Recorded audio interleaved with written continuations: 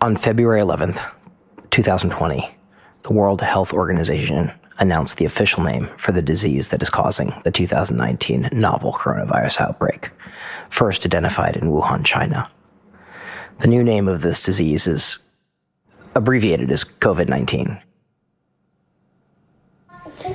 So, Quinn, what's the best way to avoid getting coronavirus? Coronavirus. You have to get dirty when your hands get dirty. You have to get dirty when your hands get dirty. How about what you shouldn't touch with them? Should you touch your face? No. Should you touch your nose? No. How about your mouth? No. So we came with a name. Oh, well, what is it? Well, it's remotely possible. Oh, that's the name. Yeah. Well, it's remotely possible. The podcast about uncertainty, anxiety, and existential despair. Maybe you could say it a little bit slower because it's important to say things slow enough for the audience to keep up. Well, it's remotely possible. The podcast about uncertainty, anxiety, and existential despair. So as not to get confused, here are some introductions.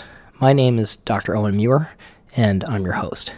After that, you heard Quinn Muir, my 4-year-old, teaching us how to say no to touching different parts of your face. Subsequently, Carlene McMillan, MD, told us the name of the show. You're going to hear a lot of other teammates on the show coming up, and I'll introduce them as they come along. In COVID-19, CO stands for corona, Vi stands for virus, and D stands, unsurprisingly, for disease. It's kind of eerie, because it's a beautiful day in New York City. Thanks, Michelle. Next up, you're going to meet RJ, our awesome IT manager. I got on the subway and I realized I haven't been on the subway in 3 weeks. And I thought how lucky I was to not get infected. I'm Tracy. I think I'm reacting normally, like the right amount of anxiety. I'm not so much concerned about me getting it. Like, if I get it, I'll probably be fine. This is Tracy. She's one of our Winnicott coaches and TMS technicians. Jacqueline is also a TMS technician and Winnicott coach. Honestly, I haven't really done anything different. I'm not super concerned. I'm more concerned about the panic than the virus itself. I think people are a little probably going to freak out.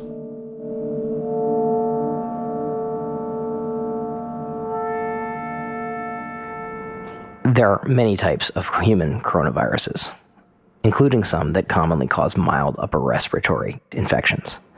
COVID-19, however, is a new disease caused by a novel coronavirus that has not been previously seen in humans. We're a mental health practice, but we realized something big was happening. Next up, I talked to Michelle Burke, RN, my co-host, about mentalizing, one of the things that makes Brooklyn Minds the place that it is. So you see, we wanted to mentalize, and we've tried to define that. Mm-hmm. How do you want to... Define mentalization? Yeah. I want to define it today. Mindfulness of self and other. It's for the both of us. Mindfulness for the both of us. Okay, so here I am on my second hour of Twitter, scrolling, reading about all the exponential predictions of how America's healthcare system is going to be completely burned and collapsed because there's not enough beds. And I have convinced myself I will be without a bed, needing a bed in 2 weeks' time. People in the United States might be worried or anxious that friends or relatives who are living or visiting areas where COVID-19 is spreading may become infected. Some people are worried about the disease. Fear and anxiety can lead to social stigma, for example, towards Chinese or other Asian Americans, or people who were in quarantine. That is where we come in as mental health professionals.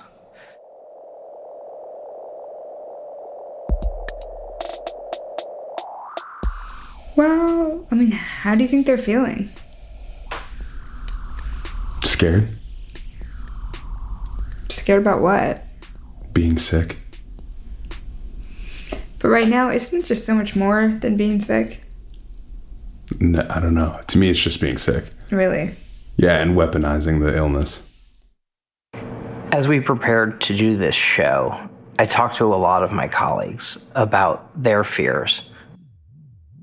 One of our social workers, Erica, has asthma. I'm really concerned about suffering. If I get sick and my lung functioning is already not optimal, dying is a part of life. The dying part is not the problem. Because then my brain that goes at 5 million miles an hour is going to be thinking constantly while I'm there that I'm suffering.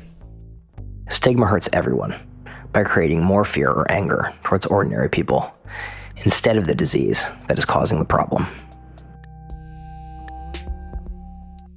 In the days leading up to making this show, we had a lot of conversations. Started out kind of jokey, and in retrospect, sounds kind of tone deaf. Yeah, and I knew for sure that I had Coronavirus. To be perfectly clear, RJ doesn't have coronavirus. Yeah. And how do you feel this morning? Like I have coronavirus, but I probably don't. I probably already had it. In a pandemic, sometimes it's safer to feel like you've already got the disease. Yeah, that's what we were getting to. But then So I'm immune now. I got off track. Well, in my thorough research on Twitter, It's unclear if prior exposure to COVID-19 provides inoculation against future infection. It was the case with both MERS and SARS, but we just don't have the data on COVID-19. My mom would do this thing where she would be like, okay, now that you're sick, we need to sanitize everything in the house because you'll get sick again. And I'll be like, Mom, that's not how immunology works. Like, I'm not going to get sick from something I've already had. She was very insistent that that was a lie made up by, who knows, the overseers, I guess. by the Illuminati. Yes, the medical Illuminati, which is a very real thing. I know. Jay-Z's a part of it. Can't tell you how I know. Oh, Tell me more. Oh, I guess you can.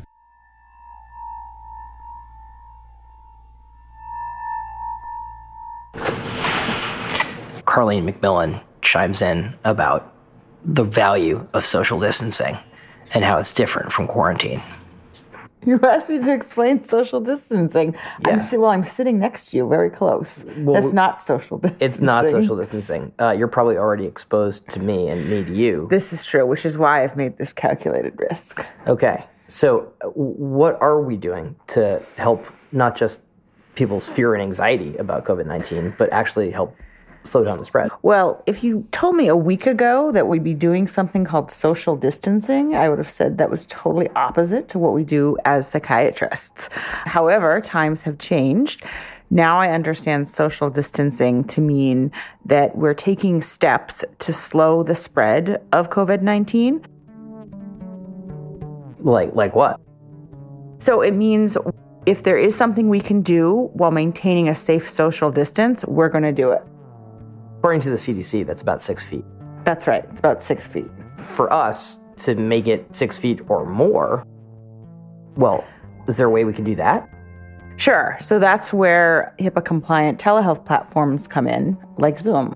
So over the past few days, we've basically switched over everything we can to telehealth. Obviously, we can't do that for services people need to come into the office for, like TMS. But for everything else, we can do it over the computer. We can make it work, and that's what we've been doing. I was talking to my psychiatrist the other day, and he pointed out a really interesting thing that I don't think people are talking about, which is the difference between social distancing and quarantining and why social distancing is so important. The deal is that if you're around someone and they have COVID-19, you are then going to be quarantined. So if we ran a group therapy session and one of those group patients or even a group leader had COVID-19, then the whole group would be down for the count, essentially, locked in their house for 2 weeks or whatever the CDC recommends. However, if we make calculated choices by doing social distancing, we can minimize the chance of that happening, which means we'll have more freedom, more ability to make choices around our movements than if we just kind of do whatever we want. With COVID-19, we can see change coming. Come with us and figure out how we're going to handle this thing together.